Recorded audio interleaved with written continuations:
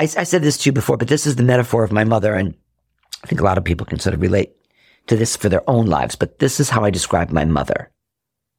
And now imagine being that person for 78 years, which is when you're in school and you're a kid and you're at your desk in whatever class and you're leaning back on the back two legs of a chair, and there's that second that you think you might go over.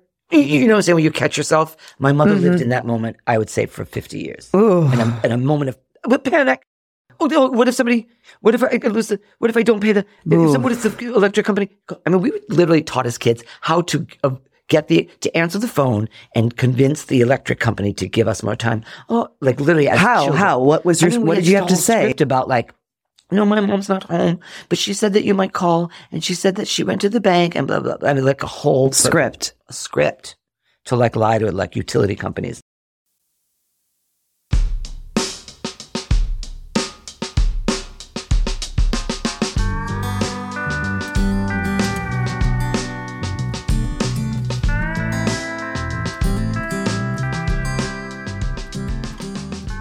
Hey friend, welcome to I Swear on My Mother's Grave, a show that's part memoir, part conversation, and in the case of today's episode, part Katharine Hepburn.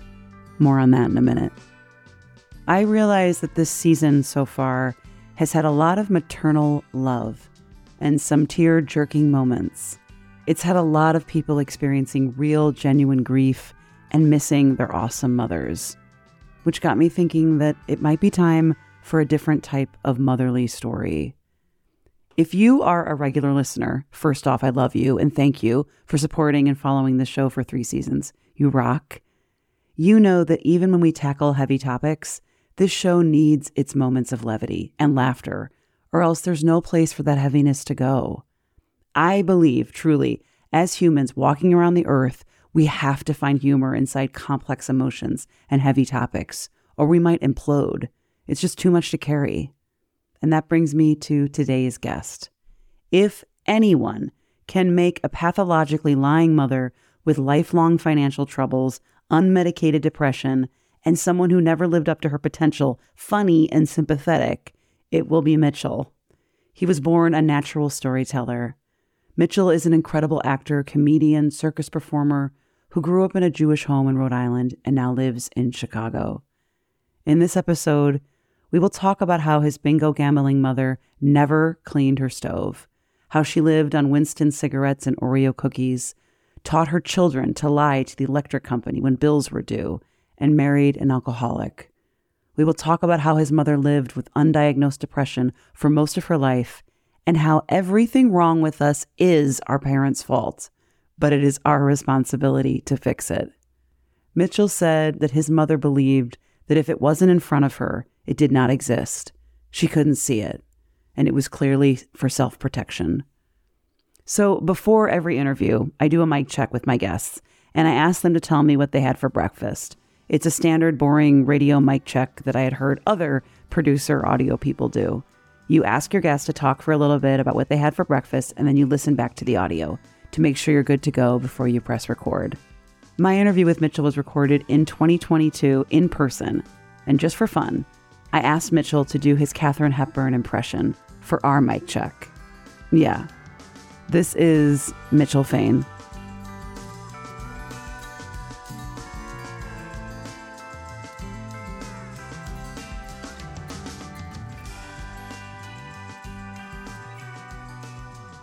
Hillary, I want you to go to the office, start your motor. And I want you to go into the office and I want you to remove everything, and I do mean absolutely everything that would subsequently remind you that you had ever been there, including that blue thing with the bulbs that you seem so fond of. And then, Hillary, I want you to write yourself a check for $5,000, which I feel you deserve. And then, Hillary, I want you to get permanently lost. It's not that we don't want to know you, Hillary, although we don't. It's just that I don't think we're really the sort of people you can afford to be associated with. No, don't speak, Hillary. Just go. That's amazing. It's a great speech. What's it from again? Guess who's coming to dinner? Ah, yes. It's so brilliant. Start your motor. Hillary, I want you to have $5,000, which I feel you deserve, and get permanently lost. I love grabbing the. Oh God, it's so good. She's so serious. She's like, I want to tell you something, Hillary. I want you to go to the office, start your motor. I need to see it again. It's been a great. long. I'll send you that clip because you can find that clip because it's a perfect minute and a half monologue. Did your mom? I'm just going for it. Mm-hmm. Did your mom like Katharine Hepburn? My mom loved old movies. Mm-hmm. She liked Westerns. My mother loved Alan Ladd.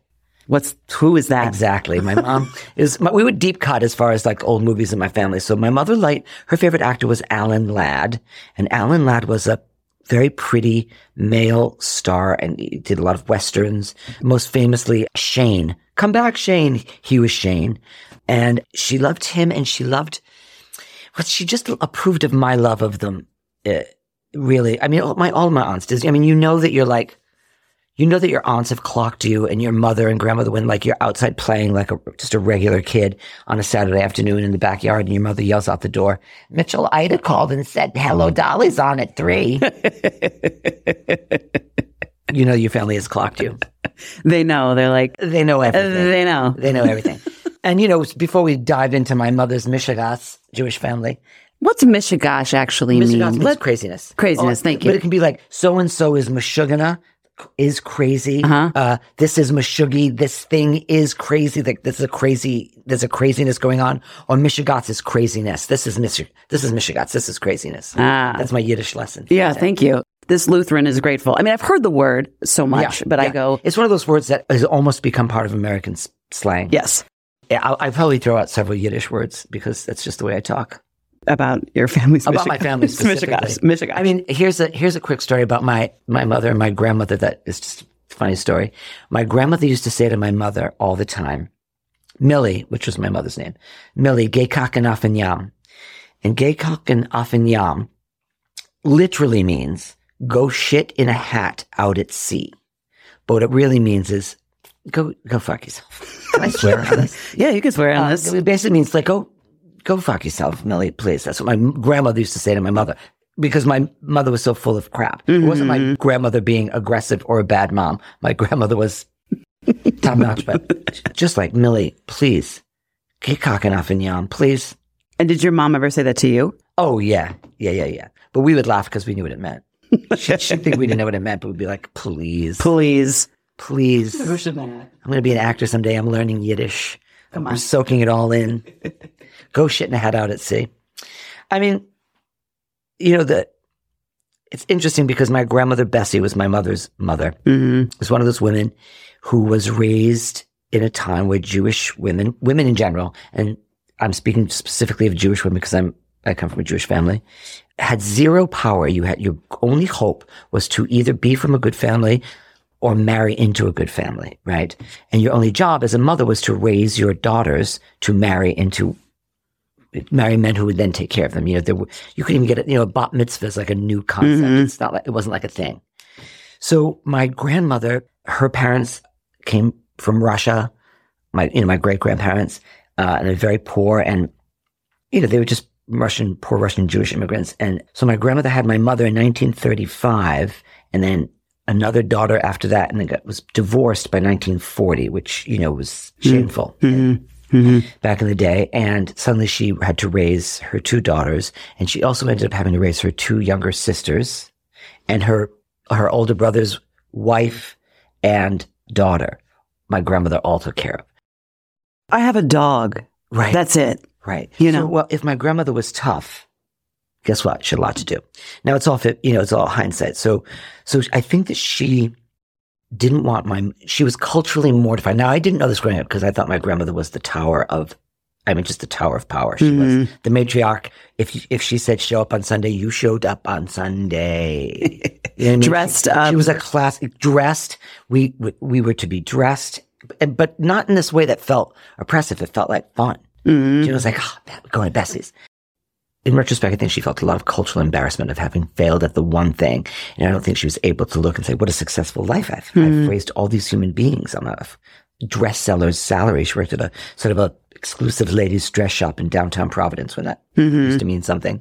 And I don't think she saw that. As it turns out, I found some letters after she died. And she felt a lot of cultural shame about being, the stereotype of Jews and being good with money and, you know, not the horrible stereotypes. I mean, the like.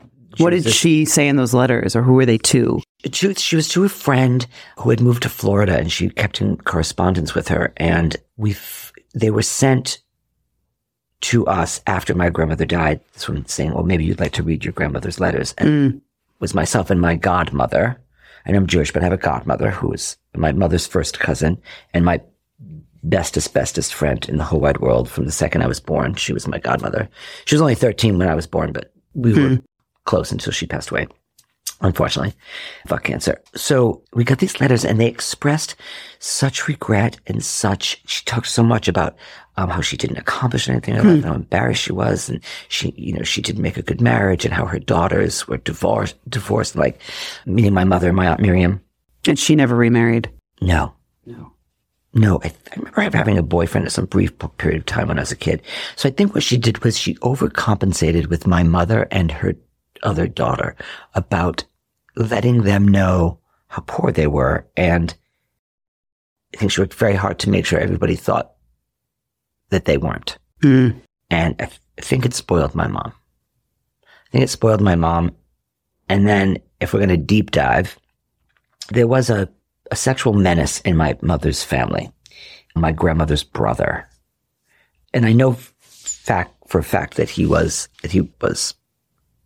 sexually assaulted his daughter, who was my godmother, which I didn't find out till many years later. And then I look at once I found that out, I started to look at my mother's behavior and some of the other women around that age in that family, and their behavior is, I mean, I don't know for sure, but the trauma, my mother, we might as well dive in, right? My mother was a pathological liar, among many things. And she had a gambling problem. She married my father, who was a violent drunk. I mean, she had a lot of she had a lot of behavior that was wildly self-destructive. What does it feel like to say that right now? You just said all of that in one sentence. You moved from some abuse, right? Yeah. And then you said, we're going to deep dive. Yeah. So this is just Dana. I'm kicking my leg at him. You can't see me, but I'm going. She's gesturing with her leg, and it's very powerful.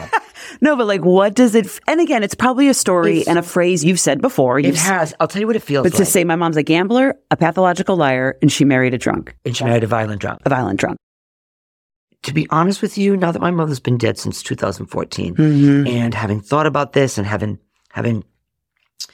discussed it with my own therapist and stuff like that, it does make me have much more empathy for my mother than I did when she was alive.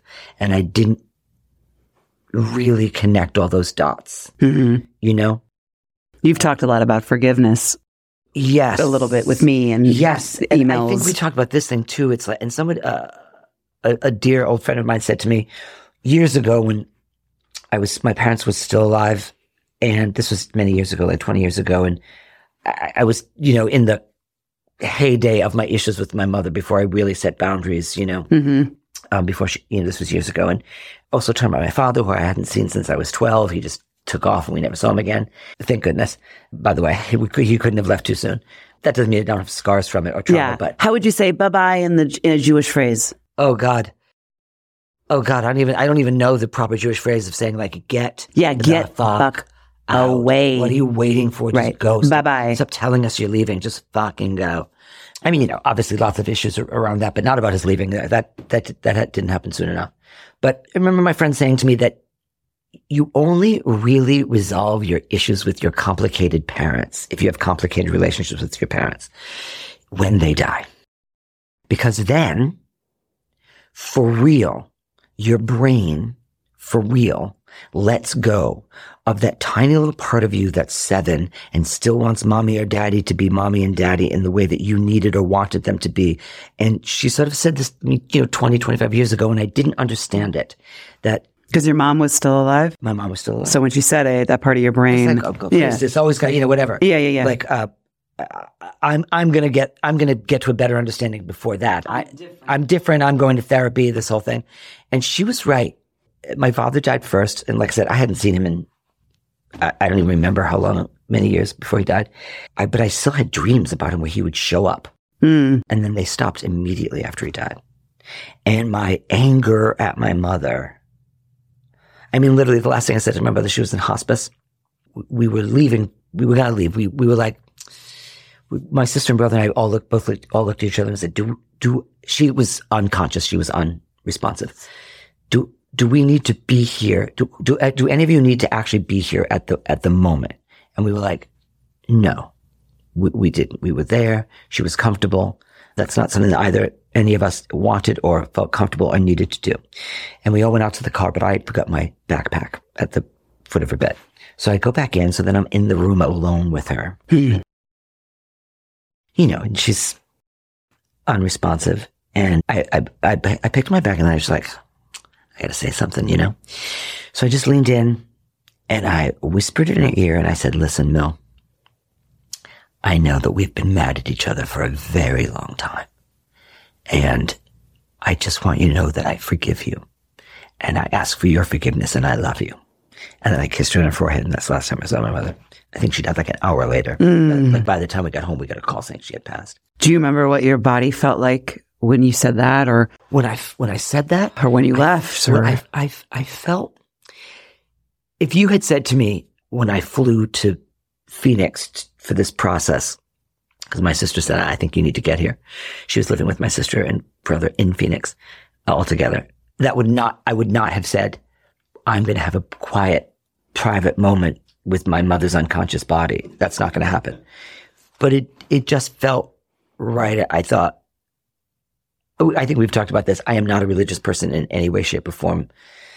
I am a religious, but I'm a spiritual person and I have a lot of my own, I'll call them superstitions because I think it's all superstition, but I have my own and they work for me. And I thought this has got to be some sort of sign from the universe that I forgot my bag here. Why would I forget my bag here? And now I'm alone with her. And so I was proud of myself. That I sort of like, even though she couldn't hear me, I let her off the hook and myself off the hook. Sometimes, to be honest with you, I don't think she heard me. I hope that she did, but I sometimes, not a lot anymore, but sometimes I'll shudder when I think about how unhappy my mother was through most of her life. Because that's the forgiveness part, right? It's like, I can be mad at her for this and for that. And when you're a kid and your mother, the person who you're relying on because you're a kid and you don't know there's options, is lying all the time. Stupid things, things that weren't even like important, but also about really big things like paying her tax bill and losing the house and like big things and small things and gambling and lying. And is that all self-preservation for her as well? Or I just told somebody the story the other day that my mother used to whisper on the phone because she was never sure if what she was saying to the person on the phone was true. Was the same story that she had told in the room, somebody else right, that could hear it. Right. So she would whisper. And people be like, Millie, I can't hear you. She's like, must be something wrong with the phone. And she just whisper all the time. And it was a manifestation of, I said this to you before, but this is the metaphor of my mother. And I think a lot of people can sort of relate to this for their own lives. But this is how I describe my mother. And now imagine being that person for 78 years. Which is when you're in school and you're a kid and you're at your desk in whatever class and you're leaning back on the back two legs of a chair and there's that second that you think you might go over. You know what I'm saying? When you catch yourself. My mother lived in that moment, I would say, for 50 years. And a moment of panic. Oh, what if I lose what if I don't pay what if the electric company? I mean, we literally taught as kids how to to answer the phone and convince the electric company to give us more time. Oh, like literally. How? What was your? What did you have to say? Script about like, no, my mom's not home, but she said that you might call, and she said that she went to the bank and blah blah blah. I mean, like a whole script to like lie to like utility companies. I mean, I'm assuming, right? It's psychological. There's something else going on. There's also an issue of money, like not having it. But and we all know. Listen, if you're prone to people say money, this is my new thing when people say money can't buy happiness. I say, fuck off. I'll tell you what it does buy. It buys peace of mind. And peace of mind allows you to experience happiness when it comes by you. Yes. Well, that's why I feel like if you're sitting on the edge of your seat and you're going to be, at any moment, you can be kicked and pushed over, you'd think that she would then want to spend her life not almost falling over. She couldn't to stop the lying and to pay the bills. She couldn't do it because that you just hit the crux of it. She wasn't waiting for him to kick her over. She was doing it herself. Sure. She couldn't stop herself from doing it herself. She knew there's no back behind her. There's no back behind her. And she kept doing it because she had gotten addicted to chaos, because she didn't understand there was another way, because she didn't believe that she deserved it. I mean, all of those things that I can say in retrospect, and we can look at a psychological profile of a person. But what it made for was a woman who was very nervous all the time. I mean, she smoked like a chimney. The flip side is that she was very well liked. My friends loved her. She's very charming. So complicated, isn't that? That's so complicated. People loved my mom. Her. Oh, she's so fun. She's so fabulous. When I started to come out to my friends about my mother being, and it was when I moved to Chicago, when I moved away, it's, of course that happens, the wild duck syndrome where you're like, I'm sophisticated and you're all trash. And, Yes. Do you know what I'm saying? Yes. It's like that trope. Yeah. Somebody goes off to college and they come back. They left and they were Stephen and now they're Stefan and they know everything and you're just awful and provincial and mom.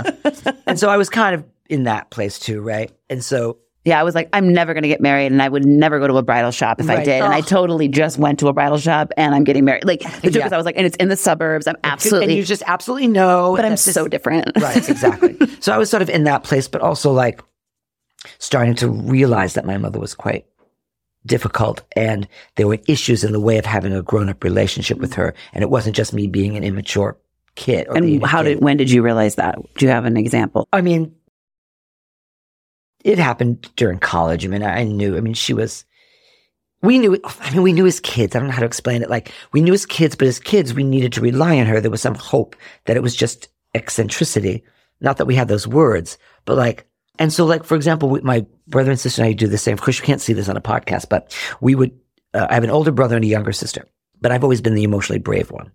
And so we do this quick eye check whenever my mother would say anything, where we just with our eyes, without just looking back and forth between Steve and Sandy and I, my brother and sister, in which we would, with no words, decide if what my mother was saying was true. Mm-hmm. Because oftentimes, if it wasn't, we still had to get our needs met.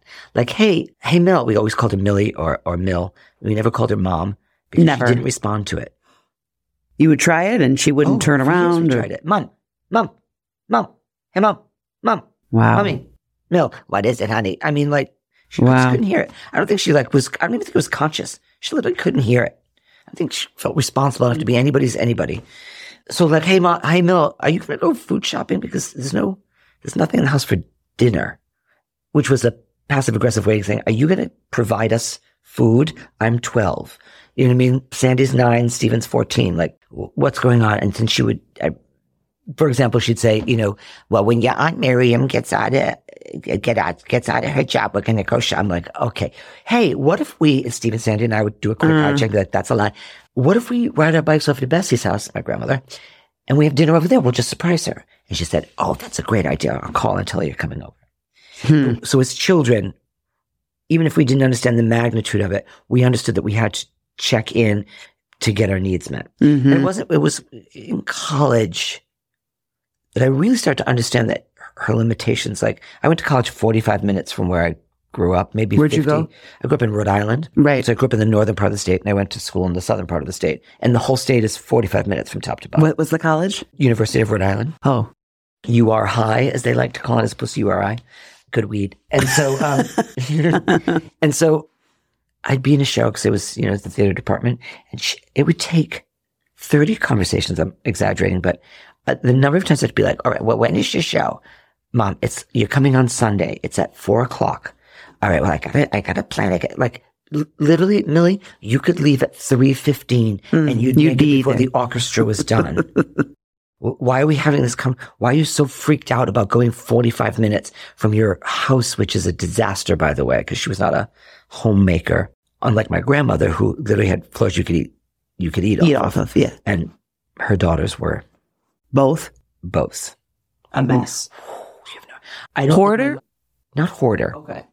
Just didn't clean. Smoked like a chimney. Walls were yellow. It's the house I grew up in. I don't think my mother ever cleaned her stove. Ever? Whatever.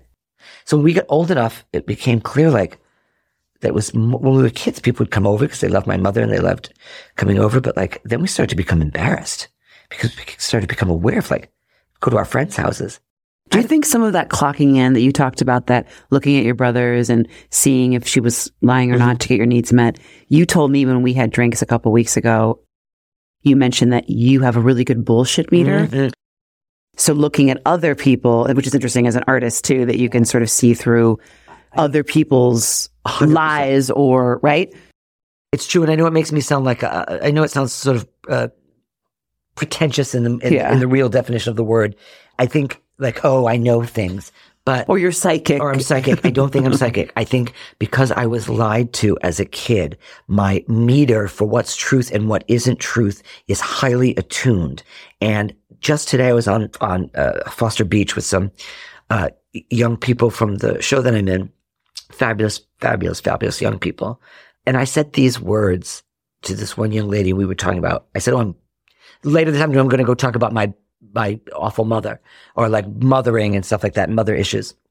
And she nodded with like, I see you, I hear you. And I was like, okay, I see you, I hear you. You're in the club, I get it. She was just letting me know. Yeah. And I said, I think it's so important, and it can happen at any age. It doesn't have to be, I figured it out in my 40s, but I think if you figure out for real that we are not what happened to us, we are what we do with that.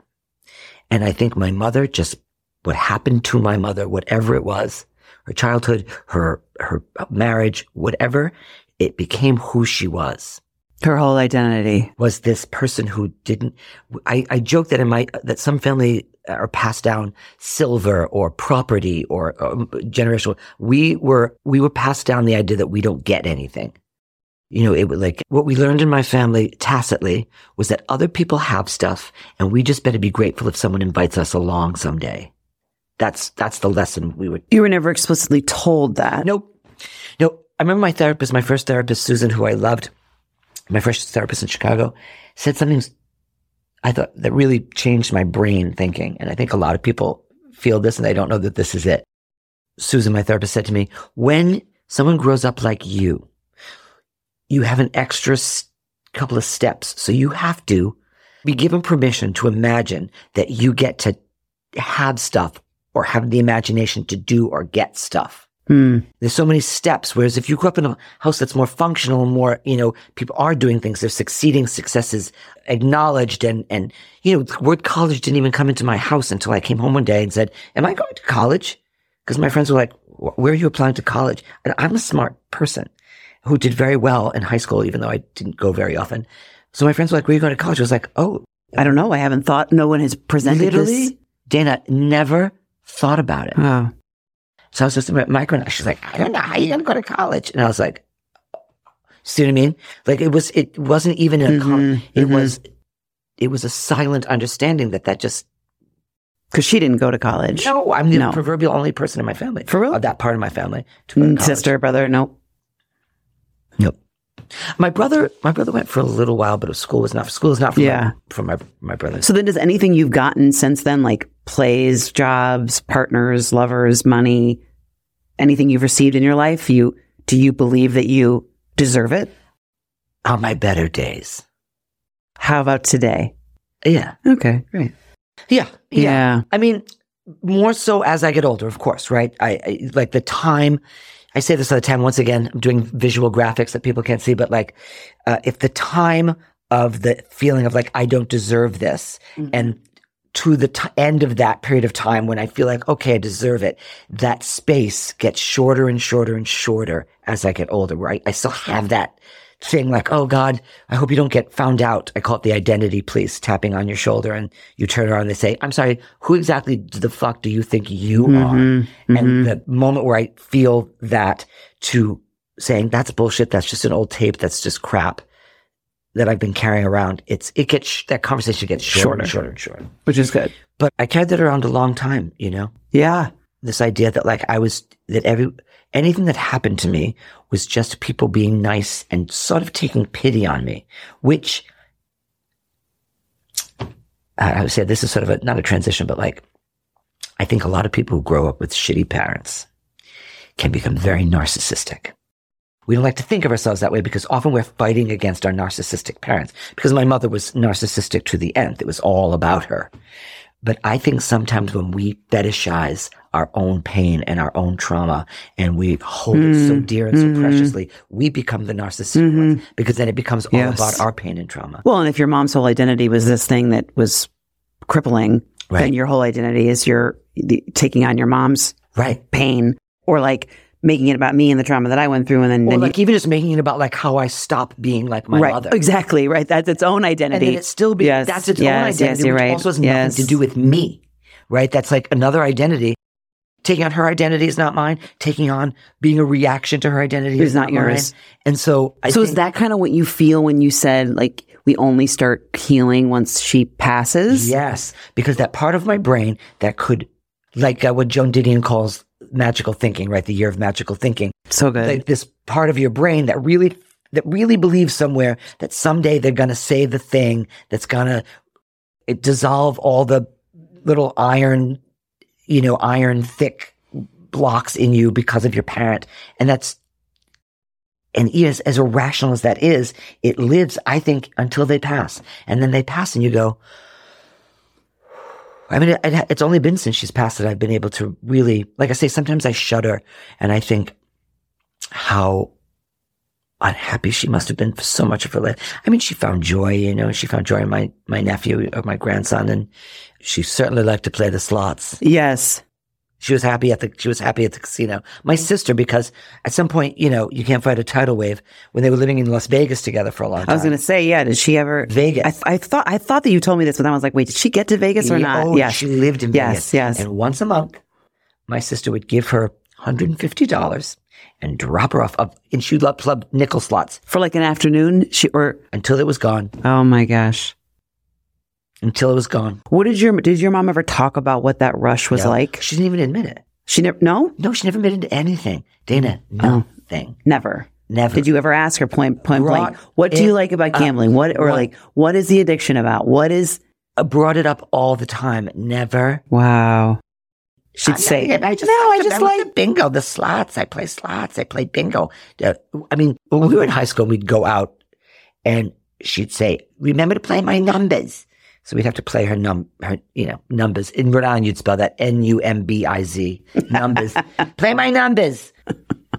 And if we forgot, the drama. Angry.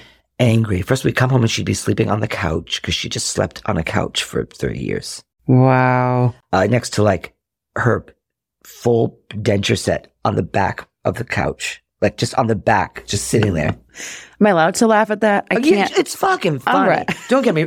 Even when she was alive and this was all happening, it was goddamn funny. Yes. My brother and sister and I, not to be mean, but we would just howl like with the teeth on the couch, having chewed through a pack of double stuffed Oreos at 2 a.m. and a carton of Winston's. Hey, there's worse ways. Oh, there were worse ways to kill. I mean, her slow suicide was Winston's and Oreo cookies. What were your mom's numbers, by the way? Oh God, I don't know. I wish I did. I have to tell you something. This is no exaggeration. I have never gambled ever in my life. You won't touch it? Is it almost like when your mom's an alcoholic, you sometimes don't want to touch a drink? I do not. I don't go to the bingo if friends want to go to the bingo. But though I do have to tell you about going to the bingo. But I won't. I don't buy lottery tickets. I don't like it. So I never gamble. Like I don't buy lottery tickets. I just don't. I don't touch it. I see what a disaster it is. Oh, well, this is actually a joyous story. So the women in my family, the old Jewish ladies in my family, not my grandmother, my mother, my Aunt Miriam, who was her sister, and then my great aunts, Ida and Dottie, who were my grandmother's sisters. They went to the bingo at least once a week, mostly 2, but at least once a week. Come hell or high the bingo, and it was always in the basement of some Catholic church in Cranston, which is where I grew up, which is very Italian. It's like St. Rocco's or St. Bartholomew's or something like that, St. Anne's or something. Just bingo, and it was always this basement with long tables and a refreshment. So we would be making hot dogs and hamburgers and like greasy spoon kind of thing. There was always some, and when we got to go with them, oh my God, it was so fun. We should not have been in there. All that smoke. I mean, so much cigarette smoke. Yeah. I mean, and you were young kids. But oh God, I loved it so much because they'd give us a card to play. Of course, we couldn't gamble, but we'd give, so I wasn't the blotters. Did you get blotters? Oh, my mother played like 30, 40 cards at a time. Would she win sometimes? Occasionally, but not enough to change our lives financially. I mean, it was always just throwing away money that we didn't have. Right. But God forbid the idea that she would miss the bingo or that bingo was the cause of any problems. But they all went together, this group, and I loved my aunts. I loved my aunts so much. Not my mother's sister. She was not my favorite. Bless her heart. But my great aunts. Ida, Dottie. Ida and Dottie were... We got a Bessie, we got a Millie, we got an Ida, we got a Dottie, we got a Miriam. I mean, these names. Come on. I mean, you can't write this, right? And so those are very good memories of my mother that she brought us. And did she come alive? Like, do you remember? Yes, she was very funny. People thought my mother was a hoot. She was very serious about her bingo. Mm-hmm. She was very serious about her game. She was good at Scrabble too. Here's the deal. I think, I'm trying to formulate this because I actually think this is sort of a philosophy of mine. If one doesn't use one's potential for intelligence to its fullest, it will come back and haunt you. And I think my mother didn't use any of her potential. And I think she was a deeply intellectual, or not intellectual, but an intelligent woman. She had an enormous capacity for knowledge. I think, ironically, despite the fact that she was so bad with money that she lost our house twice and then permanently, never had money. I actually think my mother was sort of a mathematical genius, but it never dawned on her because she could do large sums in her head. She could figure out math homework. She just could figure it all out, and she had no education. I think she dropped out of school in 8th grade to get a job in a factory like everybody else in her generation. Wow. You know, it was like World War. And she never worked? Or small jobs here and there? Yeah, like everyone. Oh, this gets complicated. So my father leaves. She doesn't ever send us a dime so think about this. She's now got 3 kids. She has the emotional maturity of a 14-year-old. And she dropped out at 8th grade. She dropped out in 8th grade. She had no education. She didn't work. She worked as a kid, like in factories and stuff. Because if you're poor in Rhode Island, you work in jewelry factories. Because Rhode Island is the #1 producer of costume jewelry in the world. Question marks? Question mark? But also true. And I don't know why that is, but it is true. For real? For real. It's a big deal in Rhode Island, jewelry factories. We're like, you put like, somebody solders a back onto an earring, and then somebody puts those things into a little plastic thing that then gets hung on the thing, next to the register at a mall store. Yeah. All that work has to get done somewhere. And that's coming out of Rhode Island. It is. Huh. And so my father leaves her, and then she's got nothing. And she started okay. She went to like a group to like, maybe get some, it's like a vocational group. Didn't really stick. She couldn't really hold a job. And so for the rest of my life, she sort of perpetuated insurance fraud, meaning that she would find some way every job to be injured and then collect unemployment and workers' compensation until it ran out. And then she'd find another job somehow. And then something would happen. She'd get hurt. And that was kind of what my mother did. All her life. How much money did that amass? None. I mean, she was barely pulling it together. It was just literally to just get a weekly paycheck from unemployment or workman's comp. I mean, it's not like she had like a settlement. Like, I'm thinking a settlement. I'm thinking some like big amount. That was part of her thing is like, I don't want a settlement. I just want to be able to collect while I'm, through workers' comp while I'm unable to get another job. And I mean, for years and years and years until finally she moved in with my sister, and then she didn't have to work anymore. Because you lost 2 homes, you said. Well, the same house twice. Same house once twice. It was rescued by my father's mother, which I found out years later. And then the second time, after we had all moved out and she wasn't returning, the phone was out of service, and we're like, oh, she didn't pay her phone bill. But then we couldn't get in touch with her at all in any way. It turns out the city had shown up and said, hey, old lady, you got to get out. We've sent you like 5 years of letters saying, you got to get out. You don't own this house. You defaulted on it. You didn't pay your property taxes in like 30 years, and you got to get out. Funny, the irony of it, because money worries was such a thing that exacerbated her, whatever her mental illnesses were. And if she had just fucking told somebody and didn't lie about it and got help, that piece of property, which was paid for, it wasn't a mortgage. It wasn't the mortgage that she didn't pay. Right. It was her taxes, yeah. And so the city just owned the house. But if she'd said, hey, at any moment to anyone, as opposed to, my mother had this brilliant way of, and I say brilliant, meaning her mental illness, of if it wasn't in front of her, it did not exist. Yeah, if she you said that. Sitting at the bingo in Phoenix, talking to some ladies she just made friends with at the bingo, and they asked about her kids. she'd say, "Oh, my son Mitchell is an actor. He lives in Chicago. We're very close." Like if you were that lady, you'd think my mother and I were besties, because if it's not right in front of her, she couldn't see it. And it was clearly self-protection. And like, I can see it now, but now the damage is done.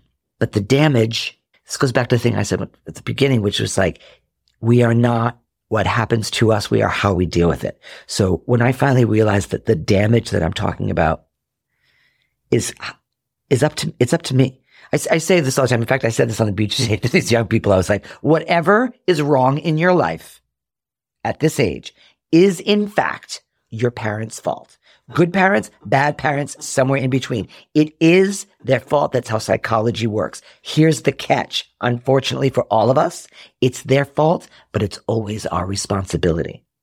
Even if our parents say to us, "I'm so sorry for this laundry list of things that you've been carrying with you for your entire life." If they were able to catalog every single slight, every single confusion, every single lie, and go down and individually say, "I'm sorry I did this," it still doesn't remove the internal stuff that we have to fix ourselves. And everybody on the beach was like, "Go, get out of here. Get out of here. Get out of here, old man." My parents are... Actually, no, that's not true. They all sort of went. Yeah, I'm sure they said, because the thing is, he speaks truth. Well, it's our responsibility. Yeah. It'd be lovely. I know. Wouldn't it be great? I want to give it to amends. Oh, I want to give it to someone else. Right. It'd be lovely if they could make amends, and then I don't want to have magically to do it. Washed of the stuff that we got from it. Insecurities, that'd be great. I mean, there's so many things that my mother passed down. Like when I was a kid, my mother would say, "Oh, she'd introduce us, and this is my little one, this is my oldest, this is my smart one," right? Smart. And my identity as a kid was I was smart. I was a smart kid. I was one of those kids who read before I started school. I don't know how. Like, nobody knows who taught me how to read, but I could read before I went to school. It's just one of those kids. I was a smart kid, So, in fact, when I was in third grade, they wanted me to skip third grade and go to fourth grade because it was clear that I was sort of bored. And my parents, once again, they couldn't see it. So it was an absolute no, because it didn't make any sense to them at all. But so I was always, "This is Mitchell, my smart one. This is Mitchell, my smart one." And then when I got old enough, and I'm talking like 8 or 9, to have opinions about things, and let me tell you, I did. No surprise, surprise. Then I went from my smart one to Mr. Know-it-all. Do you see what I'm saying? Then I got resentful. Like, you created resentful, a little bit scared or jealous, of me, jealous, but also like, she wasn't living up to her potential, which you said. And also she knew at this point, because I started clocking her lies, that I could call her out. I remember a very specific time we were all sitting at my grandmother's house. There was weekly gatherings at my bestie's house, just like everyone hanging out on Sundays, and 3 meals and fresh bread from the deli and all this stuff. And so I remember my mother said something, was sitting around the whole table, everybody was there, and it was such a blatant, like almost ridiculous lie. And I'm pretty sure everyone in retrospect at that table of adults knew. What was it? It's something to do with my father. It's something to do with everyone knew my father was a violent drunk. You know what I mean? There was no way not to know. But she said something, I think I was like 8 or 9. And I said, "Millie, that is totally not true." And then, I get in so much trouble, just like afterwards or during? During. At the meal. I was told to leave. Get out. I was like, what? And I just thought, you know it all. Get out of here. Yeah. Yeah. So it got weaponized so that I couldn't call her on shit. Yeah. Mr. Know-it-all. Yeah. I'm like, well, I don't know it all, but you did tell me I was the smart one. Right.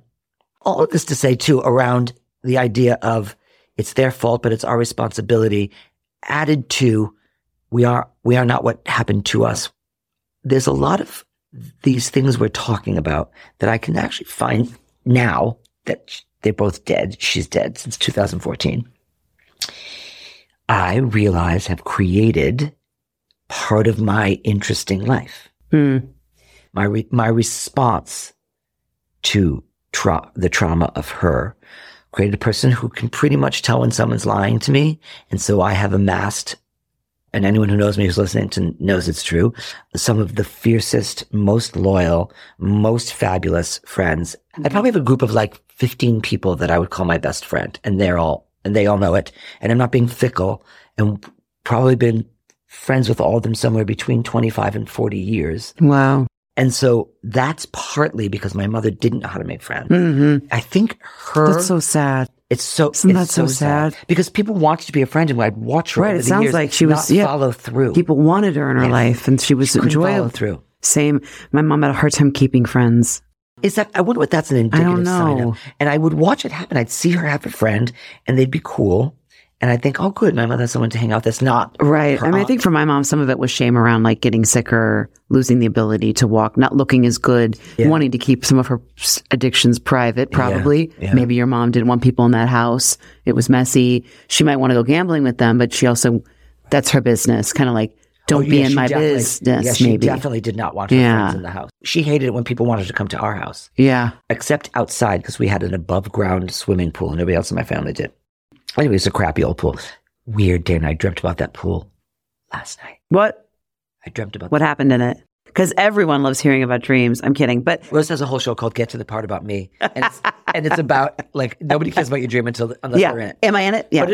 But it was like this very sort of shitty pool. But, you know, the inside of it was clean, and we, open it every summer if my mother had the money to do it.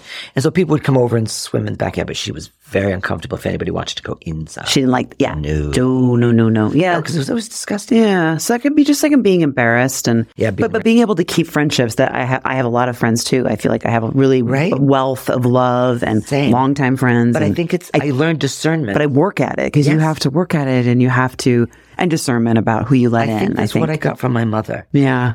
Because I had to figure out how to get my needs met as a kid, I think I can now literally look at a lineup of people and go, no, yes, no, yes, no, yes.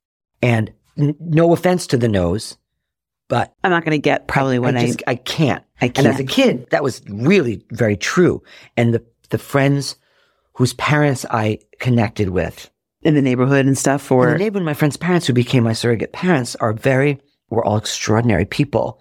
And it taught me so much that I wasn't learning anywhere else. I do think, once again, I am going to call them gifts. I think from both my father and my mother, and like I've played I got crazy parents game, and I always score very highly, in competition. Yeah. Because it's a competition. I always place in the conversation. Right. What's Christopher Duran calls it, flirtatious exchanges of childhood trauma. My mother beat me. That could have been the name of the pod. No, right? Yeah. Yes, it's brilliant. So the gift of some of my mother's stuff is maybe some self-awareness, is my ability to discern who's good to have in my life. So that's what it was as a kid. And now, because that skill leaked into my sense of discernment, I've surrounded myself with people who are very good to have. And it's what Armstead Maupin calls logical family as opposed to biological family. Who says this? Armstead Maupin, the writer, he wrote Tales of the City. He calls it logical family, not biological family. Your biological family could be in your logical family, but your logical family is the people who it makes sense. I see that with a lot of my friends who are queer youth, or even, people my age who come from very religious homes or whatever, and they're still making excuses for their parents' homophobia, for their parents not fully accepting them, for all of it. And I'm like, not the gift of my particular mother was I understood I get to walk away. I do not believe, I know this makes me sound horrible, but it's who I am. I do not believe in the myth of blood relation. Yes, we share same genetic. It means nothing to me if we're not compatible. If you're not a person who is good for my life, I don't give a fuck how you're related to me. I just don't buy it. I think it's a construct that has enslaved particularly women for many, many, many, many, many years. You got to take care of your, yes, of course, take care of your parents if you love your parents. But if your parents have done nothing to take care of you, or they threw you out because you're queer, suddenly now you have to take care of them? No. I just don't buy it. I just don't believe in that mythology. Logical family. People make sense to have in your life and for you to be in theirs. Yeah. That's partly what my parenting taught me. And it's a gift because I guess I'll just be braggadocious about it, if that's even a word. The proof is in the pudding. I have deep, deep, deep lifelong friendships full of honesty and challenge, and they're all still here and I'm still here. So if my way was not right for me. I'd be lonely and looking for people to connect with, but the opposite is true. Yeah. I don't have enough time in the year to see everybody that I dearly, dearly love. So for me, it works out. How do you feel? I know you've already told me your mom's name, and I always like to ask people their mom's name, which is usually what I do at the end. Yeah. But a part of me is like, I don't know if that's the question I want to ask you right now, but I do want to know, when you say like, that's not for me, like that type of maternal, the responsibility, like you just said. I think it's like maternal fascism. Yeah. Like genetic fascism. So thinking about that right now and thinking about Millie right now and thinking about all of that, and that's your mom's name and how you feel about her in this moment, what comes up then for you? Because it's not going to be probably this cookie cutter answer. I remember having a lot of fun. I remember laughing. I remember them indulging all of my, all my things that I liked. Yeah. Barbara movies and Judy movies. And, yeah. I think about the fact that because of her, my great aunts and my grandmother and my godmother are in my life. Thank goodness. Yes. I mean, I tell these stories and sometimes people are like, how did you survive something like that? A childhood like that, And the answer is I had this extended family of old Jewish ladies who were fiercely loyal and protective. Mm-hmm. They loved me unconditionally. So I had that at the same time that my actual home life was quite nuts. So I also want to do that, Kevin. My life wasn't always a torture. In my house, it was pretty awful. Outside the house, when I was a kid, I had sanctuary. But then you bring all the trauma from inside the house through the rest of your life. So when I think about my mother, I think about the gift of her aunts and her mother, and having chosen Robin as my godmother, who I miss every day.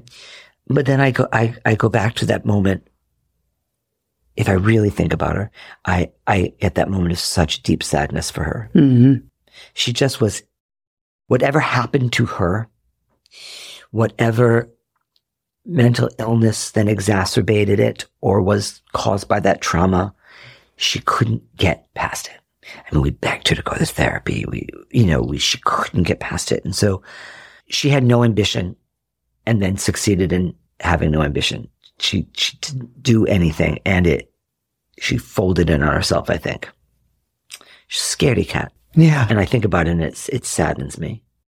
My mother, I just think about how sad she was most of her life. I think my mother was probably clinically depressed for 60 years, And so years of that, unchecked, unmedicated, with one awful thing after the other.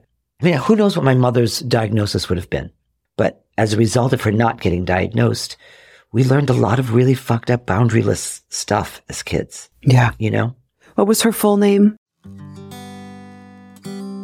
Mildred Ardell Lett Fain. Ardell Ardell. I have no idea what the fuck that is. And then Lett, Lett, is her maiden name. And then my father's name is Fain.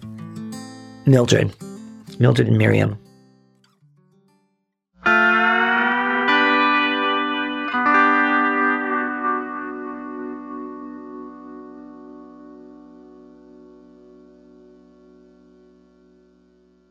I have been putting off recording this closer for over a week.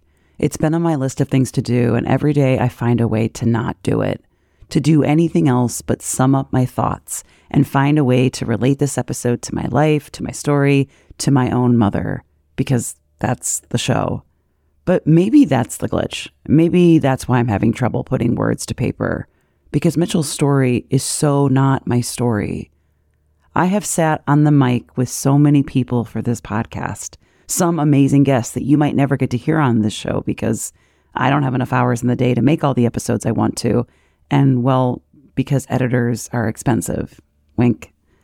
But every amazing guest comes with their own set of lived experiences and vastly different stories of complex maternal grief. And even though I might say to them, oh yes, that sounds familiar, or I can totally relate to that, I am always aware that my story is just that. It's mine, and only mine.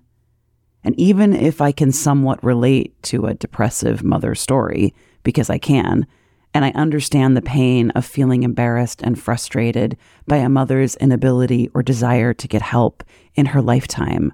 My pain is still so personal and specific, as is Mitchell's. And so sometimes, even in the midst of connection and relating to another person, you are still alone in your pain. I always yearn to connect with my guests and laugh and make sure they're seen and heard, but I never want to say to them, totally, our mothers are the same, because that's a lie. And even the fact that I realized I hadn't featured a pathologically lying, addicted to chaos, and traumatic maternal story on my show, that was proof to me that maybe I was keeping myself at a distance from that perspective. Because no matter how much sadness I still carried around my relationship with my mother, I still had a lot of love for her and forgiveness, and maybe even more so after hearing someone else's story.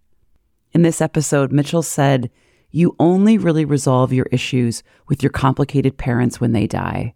Because then, for real, your brain, for real, lets go of that tiny little part of you that's still 7 and wants daddy and mommy to be daddy and mommy in the way that you needed and wanted them to be.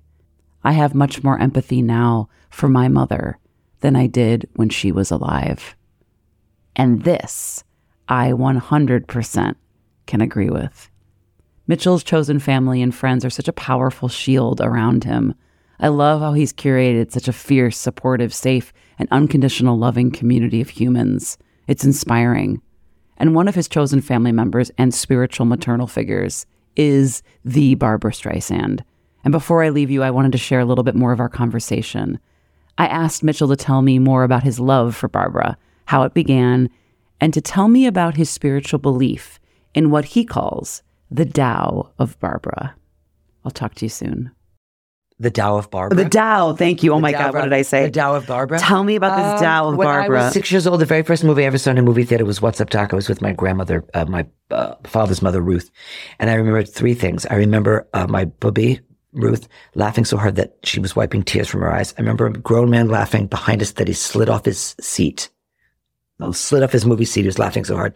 And I remember seeing someone on screen that felt like home and safety. And I didn't know who she was because I was 6. Now, I'm sure I had heard her voice because she was popular, but like on the radio or something, but I'd never connected with seeing her. And so I didn't know that I was gay. I didn't know she was a gay. I didn't know any. I just was like, something is shifted in my DNA. And so I have always been a lifelong Barbra freak. I mean, when I, first got my own money, like if someone gave me money for like Hanukkah or Christmas or, birthday, I would go to the record store to buy Barbra. So like, I'm the only 7-year-old with like Barbra Streisand's second album singing, anywhere I hang my hat is home in my bedroom with a towel on my head. So it's very attached to my queerness, but also as I got older and really started to really love her and appreciate her, when I jokingly say the Tao of Barbra, but I actually mean it because I think about all the ways in which her story has inspired me. Mm-hmm. Like I was saying earlier, she changed the beauty paradigm. The world told her she was ugly. Remember I was saying before that I'm a-religious, but I have my own spirituality, and it's in the Tao of Barbra. It's like the lessons of being so utterly knowing who the hell you are so young. She graduated high school early, bought a cot, and would stay at friends' houses in New York City because she just was like, I'm going to make it. She was like 16 years old. And then by 19, she was a legend. What? That was how young she was? Yeah, she cast in Funny Girl at 19. Oh, I didn't know that. I thought she was like early 20s, but wow. When she was on the Judy Garland show, I think she had just turned 20. And she had already had a hit on Broadway and a hit album. What if you got to meet her? What would you say? You wouldn't? Would you be able? I'd get verklempt and I wouldn't be able to talk to her. I mean, listen, I think there's something magic. There's another thing about her is that she's not just a famous, but there's something magical about her, like Dolly Parton, like Stevie Wonder, like Prince, that like, there's something else going on that's some part of the universe. And so I am not the only person who has a story about, I'm sure she hears it a lot. When I was a kid. Right. And I listened and I had the, and I didn't have a good mother and your voice. And, or women wanting to be. I'm sure everybody has that story who loves beautiful. her. And so, and I understand that. So yeah, that's what the Dower Wow. Barbara is. I think about the Holy Trinity, which is the Mother, the Daughter, and the Holy Jewess. Liza, Judy, Barbara. It's a whole spiritual. And then there's the minor saints. Not minor, but the Who are the there's minor saints? Diana, Cher. They're not minor, but they're Dolly. They're not the Dolly. They're the goddesses, but they're not the triumvirate. Pat Benatar, whoever you want it to be. Whoever is in your thing, that like whoever, like I always have this, I have this theory that every gay man has at least one diva, past and present, that they are ride or die. Oh. And I just happen to have all of them. Guess what? A difficult mother, by the way. Barbra Streisand. Big time. I feel like I knew this. That's why Barbara has long nails, because she said, I want to be an actress. And I said, ugly girls can't be actresses. You'll be a secretary like me. You'll work in the school system until you get married. And so she grew her nails so she could type. She couldn't type. So I feel like I read this. Talismans. They're like powerful for her. They're not just affectation. They're like, oof, the source of power. If I get her on the show, I'll call you. Thank you. I will not respond. You will not respond? No. Thank you, Mitchell. Thank you, Dana, for having me. It was awesome. You're awesome. Yeah, I'll take it. Take it. Take the W.